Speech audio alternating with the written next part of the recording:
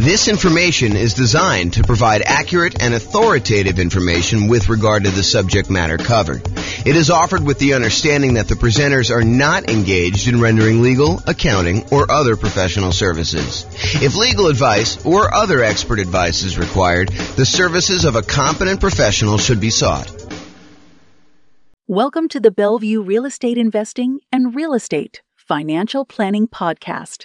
Learn all about investing in real estate in Bellevue, Washington, with a combination of real estate financial planning and modeling with numbers specific to Bellevue, plus syndicated, more generalized recordings of live and pre-recorded real estate investing classes, not all of them specific to Bellevue.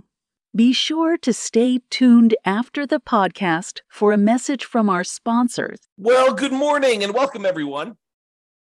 This is your host, James Orr, with a really cool class. This is a class about all of the nothing down financing options for real estate investors. A class I think many of you are looking forward to. Not everybody, but I think there's a bunch of people that are really interested in real estate investing and specifically interested in real estate investing where you can buy properties with nothing down. So that's what we're going to cover today. I will point out something that may not be obvious to new people, but is probably more obvious to people that have been investing for a while. And that is, if we're thinking about our current environment, I'm recording this March 29th, 2023, while our prices, home prices have gone up a lot, very rapidly in the last few years. They're sort of stalling out a little bit, depending on which market you are. It's a little bit of a split personality market going on, depending on whether you're East Coast, West Coast. But in general, property prices are up a lot, and they're stalling out a little bit now. But also interest rates are up a lot, and rents are up, but not quite up enough to counteract the significant increase in price and the significant increase in interest rates. So cash flow is really challenging for a lot of folks in a lot of markets right now. That is the overwhelming number of complaints I'm seeing online when I talk to people and when I look at people, what they're writing. So one of the things that we talk about a lot is, how do you improve cash flow? How do you actually maximize the income you're getting on property and minimize the expenses you're getting on property? And I will tell you that doing nothing down financing for real estate investors is sort of counter in a lot of ways, not exclusively, but in many, many, many ways. Trying to put minimal amount down in order to acquire rental property is going to be pushing against you trying to optimize for cash flow. Now, that may or may not be problematic for you achieving whatever goal you're trying to achieve as a real estate investor, because depending on what you're trying to do by buying the rental property, it may be totally fine for you to be buying properties that have not amazing cash flow, as long as you're not putting much in the deal, as an example. Not necessarily that's the only way to do it. Or it may really hurt you if you're trying to do something else. So if you think about it from this perspective, and we go into a little bit more detail about this when we talk about setting your goals to be financially independent, but sometimes you're buying properties because you intend to have that particular property contribute to the cash flow you need in order to be considered financially independent. In order to be financially independent, a lot of times we need to have income coming in from all of our assets, whether that's real estate or stocks or bonds or whatever else you've got your money invested in, to have some safe withdrawal rate, plus all the kind of passive income stuff like pensions, annuities, and Social Security. The sum of all of those things, cash flow from properties, your invested assets times your safe withdrawal rate, and then all three of those passive income sources, all of those need to add up and combine in order to overcome your expenses.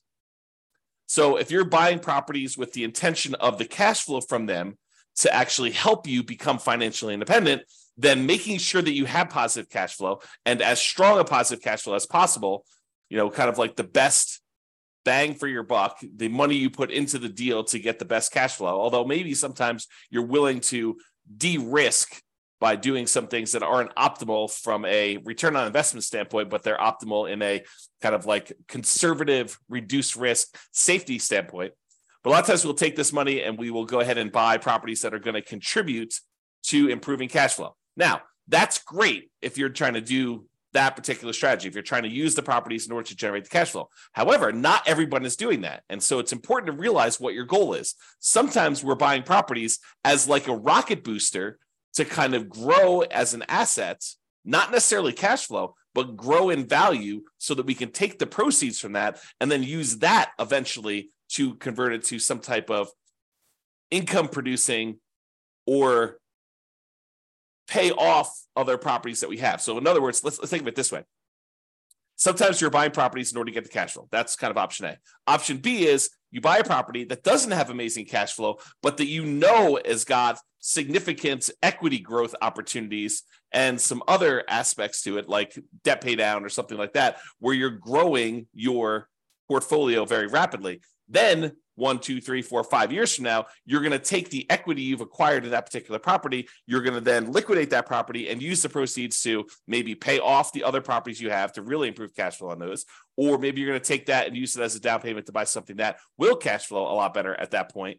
Or maybe you're going to take that money and actually invest it in stocks or bonds or whatever it is and use your safe withdrawal rate in order to do that. Or maybe you're going to take the money and you're going to buy annuities to kind of de-risk in that way. So there are different options you do. And if you remember, although you may not have seen this before, although those that have will kind of remember. So when we think about the returns we're getting by buying real estate, a lot of times the return on equity actually goes down. It decreases over time so that the return you're getting really early on when you buy a deal is massive usually. And that's usually the highest you're getting. And then that return, if you hold it for 1, 2, 3, 4, 5 years, it actually starts to decline pretty rapidly and your return goes down. So sometimes we're taking properties that we're buying with these really high returns early on, then we're using those as kind of like rocket boosters in order to then pay off other properties. A really common version of this strategy is in the Creating Wealth book by Robert Allen. He talks about buying 2 properties a year for 20 years, and then at the end of that 20 years, taking half of the properties, selling them off, and using the proceeds to pay off the first 10 properties that you bought so that you then have 10 free and clear properties, but you had to buy 20 in order to get there.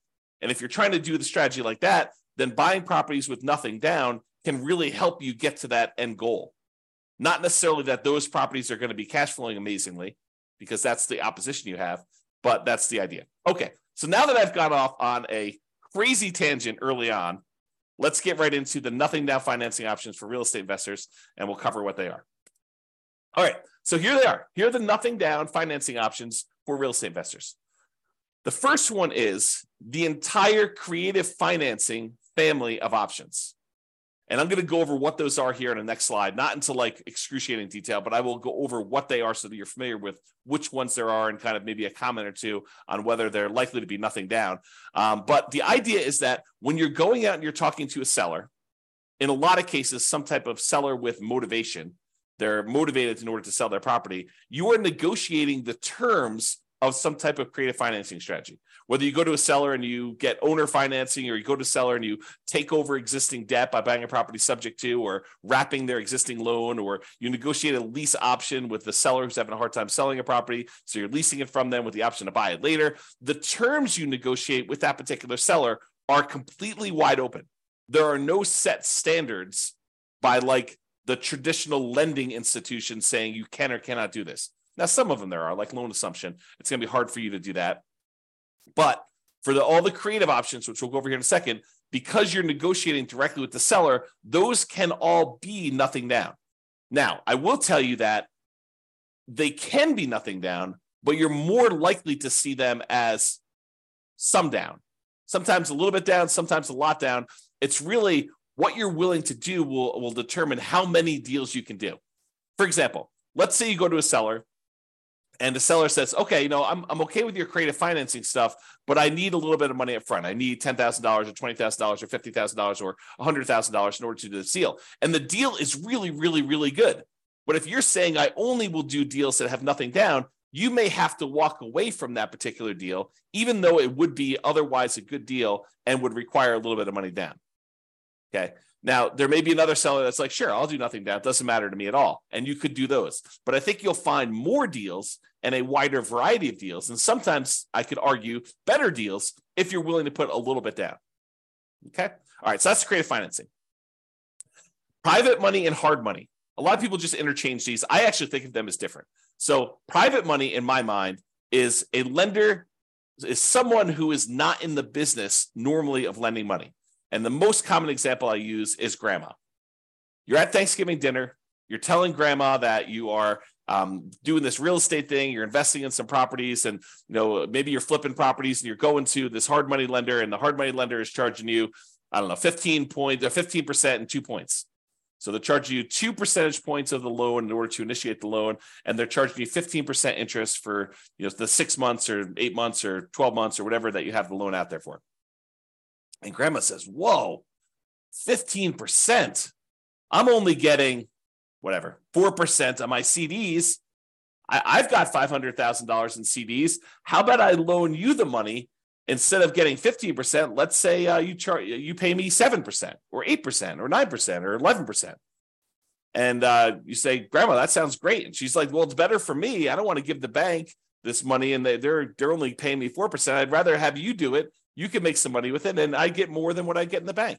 Or maybe even grandma says, "I'll do it for the same 4%. I might as well." And so the idea is that private money is someone that personally, that you've gone to and you've asked them to become a lender on your real estate investing projects. They are not in the business of loaning money typically. Okay. And the terms of that are primarily based on your negotiating.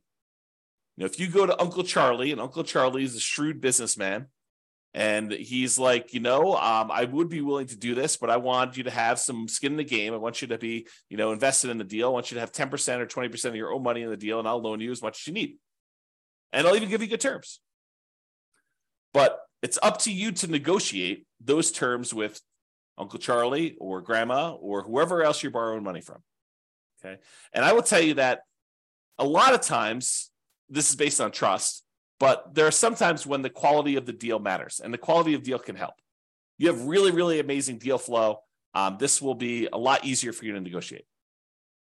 And I think that's true universally, okay, with all the people that you're negotiating directly with. All right, hard money. So hard money is money that is borrowed from someone who is in the business, or some company that is in the business of loaning money on deals. A lot of times it's based on the quality of the deal and a little bit of negotiation. Typically, it's only commercial loans, so you're not usually going to be able to move into these properties. There are probably few exceptions to that, but most of the time, a lender doesn't want to deal with the loan requirements of making loans to people that are going to own or occupy. The rules for that are different, my understanding, and so they do not want to make these loans to people who are going to own or occupy. They want to make them on someone who's going to buy a property, flip it, or buy it as a rental and do something like that. Okay. So typically commercial properties only, typically not good for house hackers or nomads that are trying to do this stuff. And hard money loans, they can be nothing down if you have a good enough deal, and you can go in there, and the rates on them tend to be a little bit higher. They also tend to charge some points, although not always, but it tends to be that way. So there you go. That's the difference between private money and hard money, and those are options as well. So we've covered credit financing, which I'll go over some different strategies here in the next slide. Private money and hard money, kind of the difference between those two. Then let's talk about the typical nothing down financing options for house hackers and nomads. If you're wanting to do traditional non-owner occupant loans, where you're buying investment properties, you're not moving into them, it's hard to do nothing down unless you do creative financing, private money, or hard money. To go and try to find a traditional lender willing to loan you money as a non-owner occupant, buy an investment property, is going to be really hard to do. Now, if you're a house hacker and you're buying a single family home where you're going to get some roommates, or a duplex where you're going to live in one side and rent out the other, or a triplex where you're going to live in one of the units and rent out the other two, or a fourplex where you're going to live in one of the units and rent out the other three. And with the duplex, triplex, and fourplex, you can, in addition, have roommates in your own unit if you wanted to. So you could house hack in two ways. You can house hack by unit, and you can house hack by roommates. But if you're going to do strategies like that, there are traditional financing options available that are nothing down and that you can do those with. Okay. And if you're going to do the nomad strategy, where you buy a property, you move into the property, you live there for at least a year, which is a requirement of the lender, then you decide to convert that property to a rental, buy your next property with little or nothing down and with good owner-occupant interest rates. And then you repeat that process until you have as many rentals as you want. That's what nomading is. If you're going to do that, there are options for you to do that as well. So the two nothing down loan options are VA loans, for veterans. If you have veteran benefits, you can get a VA loan. That's a nothing down loan program. And that could be used for single family homes. Plus, it could be used for duplexes, triplexes, or fourplexes. So you do a nothing down loan program and be able to buy a duplex, triplex, or fourplex, or single family home if you're doing that either as a house hacker or as a nomad. But you got to move into those units.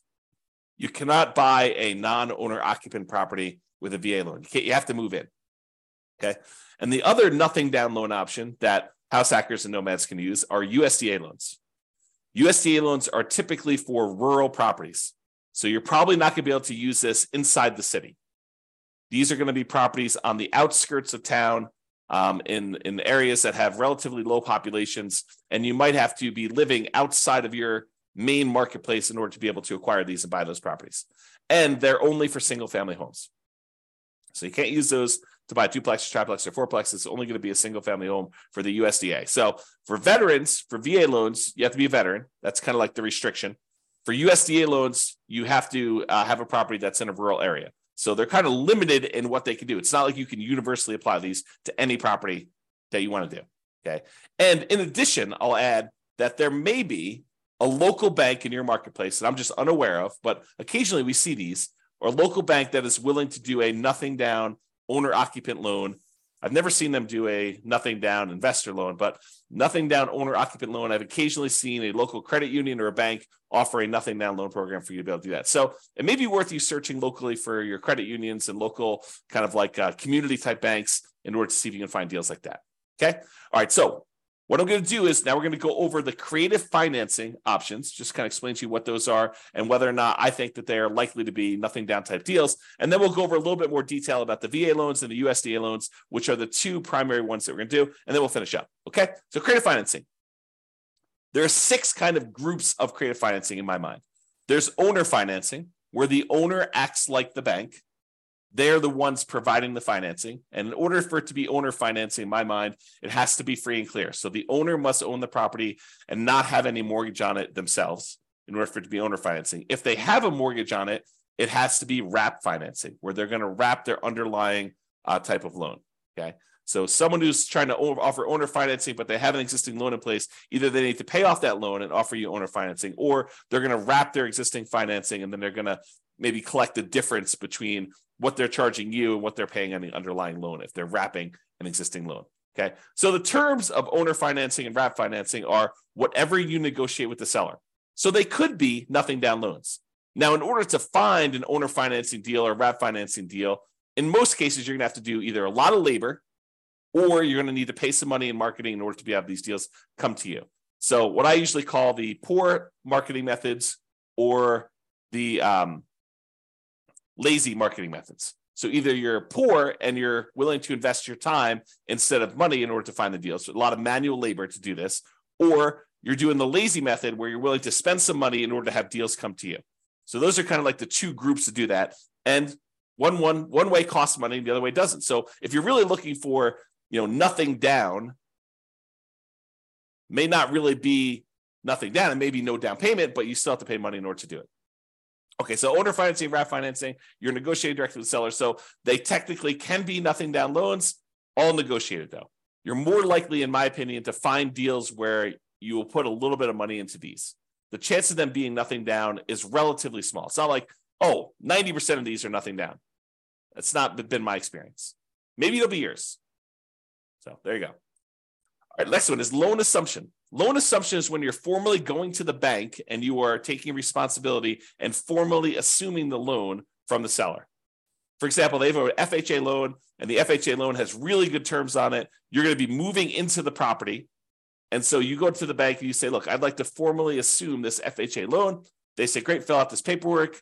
Maybe there, maybe not. There's a fee involved. And you take over their really low interest rate on the loan themselves. Now, in most cases, especially when prices have been going up rapidly since they got their assumable loan, the FHA loan is an example, they're going to have a bunch of equity in the property. How do you deal with the equity? So a lot of times it's not going to be nothing down if you're going in and doing a loan assumption. Now, if they don't have any equity, if they just got the loan and you're formally assuming it, then they may not have much equity at all or no equity.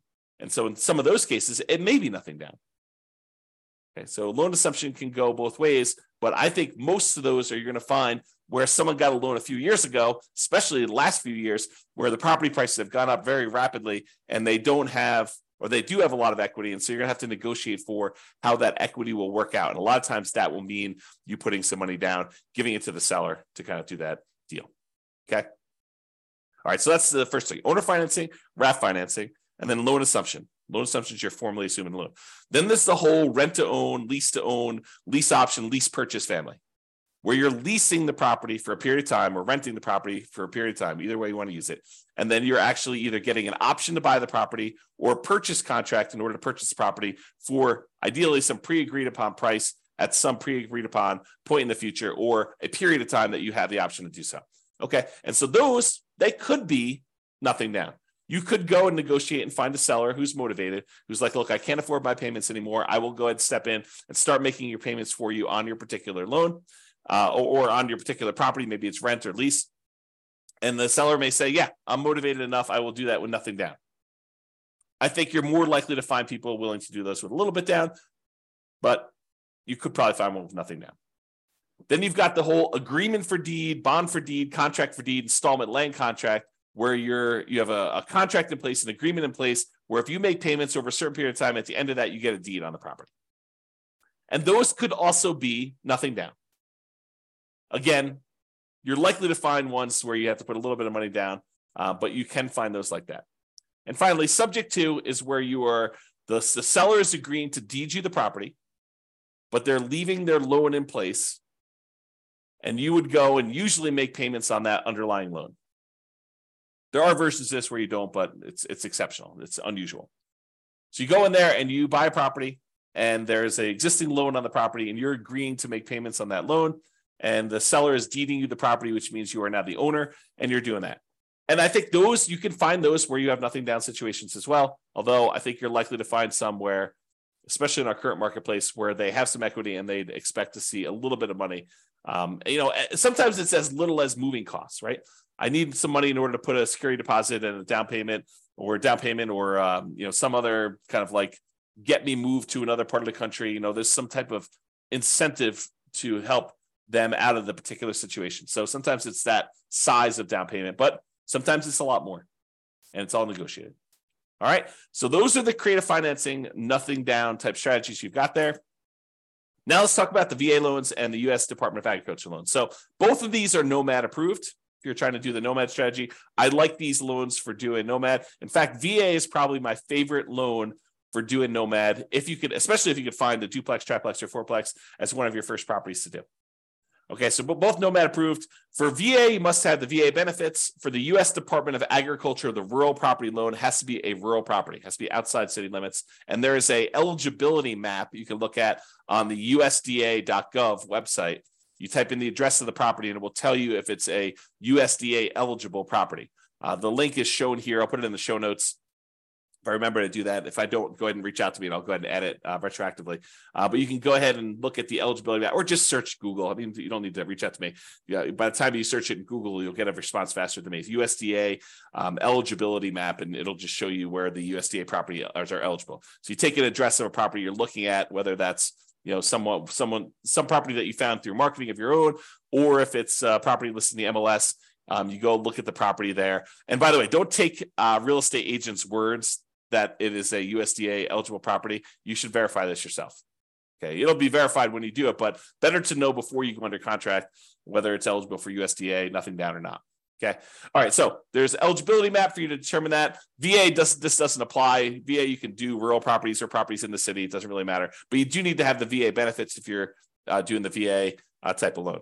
So in both cases, 100% plus financing is available. 100% financing is available. With the USDA one, it's really financing, but you still have to pay the upfront, kind of PMI and stuff like that. With veterans, with the VA loan, the veterans loan, you can actually roll in your upfront funding fee, which makes it truly nothing down. So the VA loan is awesome. It's really, really good loan. A lot of times they have really good rates on them as well. Both of those are fixed rates.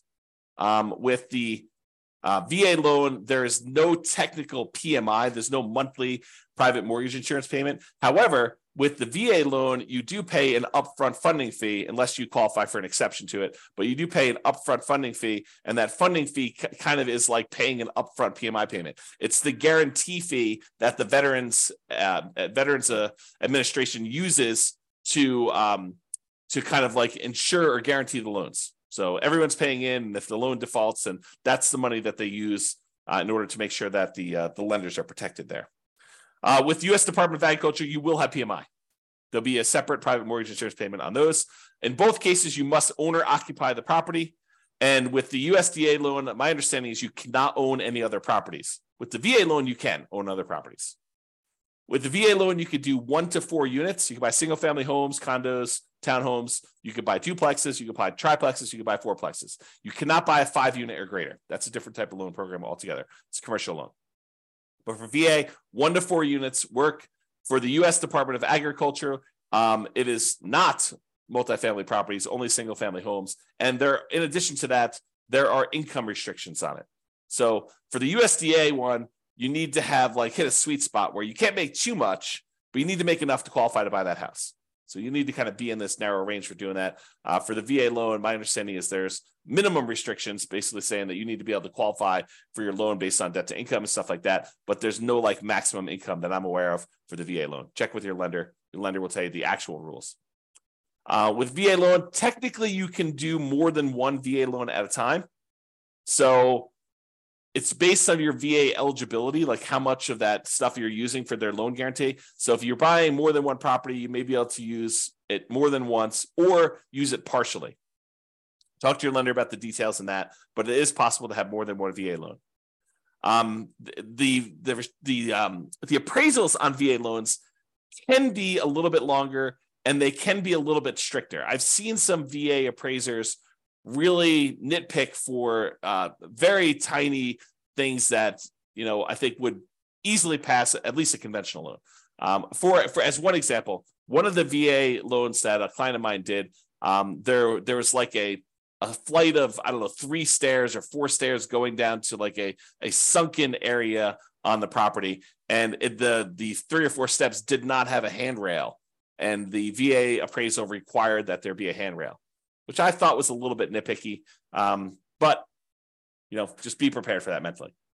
You can get up to 4% maximum seller concession, so you can get a seller to contribute some money to help you get your VA loan. With the U.S. Department of Agriculture, I believe it's a 6% maximum seller concessions, and you'll want to verify all this detail with your lender when you're getting these loans here. And then there's a whole bunch of information on funding fees, which I'm not going to go into a ton of detail. If you're going to get a VA loan, though, you really should go talk to your lender or look up the VA funding fees on the next slide. The VA funding fee is that kind of upfront PMI payment, which helps the VA guarantee loans to do that. So just be aware. So those are really the differences between the U.S. Department of Agriculture and the VA loans. Oh, I was going to mention, don't trust the real estate agents for telling you which properties are USDA approved, because sometimes they just assume it's out in the country, so that's USDA approved, and they don't really know. They didn't go and check on the map. There are a lot of really great agents out there who will go check and verify and do that for you. And then there are a handful of agents who will not. They don't know what they're doing. They don't know to even look this stuff up. And so you should do it as a double check. Okay. So this is some information about the VA funding fees, but go read it on your own. I'm not going to cover in detail what it is, but there are kind of the amounts of the loans, if you've done it once or more, or how many times you've done it. And there's a whole bunch of different stuff in there about the types of loans and whether you're doing different things with it. So in conclusion, there are several nothing down options, ranging from all the creative financing family of stuff, owner financing, lease option, subject to wrap financing, all those different things there, to private and hard money loans. And all of those options are typical for doing non-owner occupant financing. So a lot of the creative financing stuff, it doesn't require you to be an owner occupant, with the notable exception of probably the loan assumption, which may require that you owner occupy the property. But a lot of the other ones will not require that, or it's negotiated. But doing private money loans or hard money loans, you could definitely do non-owner occupant loans with those, and buy investment property, in other words, by doing those. And for all but the hard money loans, there are probably also good options for house hackers and nomads trying to move into a property, get some income while they're living in a property if you're house hacking, or move into a property and live in the property for a year or two or whatever it is, to then convert that to a rental and continue to buy properties as owner occupants moving forward, like what we call the nomad strategy. So they could be good options for that, everything except hard money. Hard money is probably not going to be a good fit for doing house hacking or nomading. Now, there may also be local no down payment options as well from like local banks or credit unions or community banks and stuff like that. So just be aware that those are the primary options. The two mainstream nothing down programs for traditional financing are the VA loan and the USDA loan. And these tend to be really good ones for house hackers and nomads. In particular, if you are a veteran, thank you for your service. And also, those are amazing loan products for you to be able to get, especially for starting out. A lot of times, I will recommend to nomads, if you can get a VA loan and buy a duplex, triplex, or fourplex as your first property, that's amazing. Now, if it's going to take you 2 years to find a property where that would work for you and you can get the loan and be able to qualify for the property and be able to actually close on it, it may be better for you to buy a different property first. But if you could buy one because your marketplace has a bunch of duplex, triplex, and fourplexes kind of sitting around there, our local marketplace where I live do not. So it's really, really hard to find these. In a lot of cases, it would be better for you to get started and not wait for your VA benefits to be able to do those. Just go buy a single family home if that works for you. But if you can do it, it's really, really good if you could buy a duplex, triplex, and fourplex first with a VA loan. So that's all I got for you. Hope you enjoyed this class on nothing down options for real estate investors. This has been James Orr. Hope you have a great day. Bye-bye for now. With home prices up, mortgage interest rates up, and rents up, but not quite enough to counteract the higher prices and interest rates, cash flow on rental properties in Bellevue is harder than ever. Book a call with the Real Estate Financial Planner to apply our proprietary 88 strategies to improve cash flow on your rentals. See the show notes for a link to schedule your call and improve your cash flow today. If you're a real estate agent, lender, or professional in Bellevue that wants to help our real estate investor listeners, consider reaching out to learn about collaboration opportunities with this podcast. We'd love to add more value to our listeners by having you assist our investors buy, sell, and finance their real estate investments.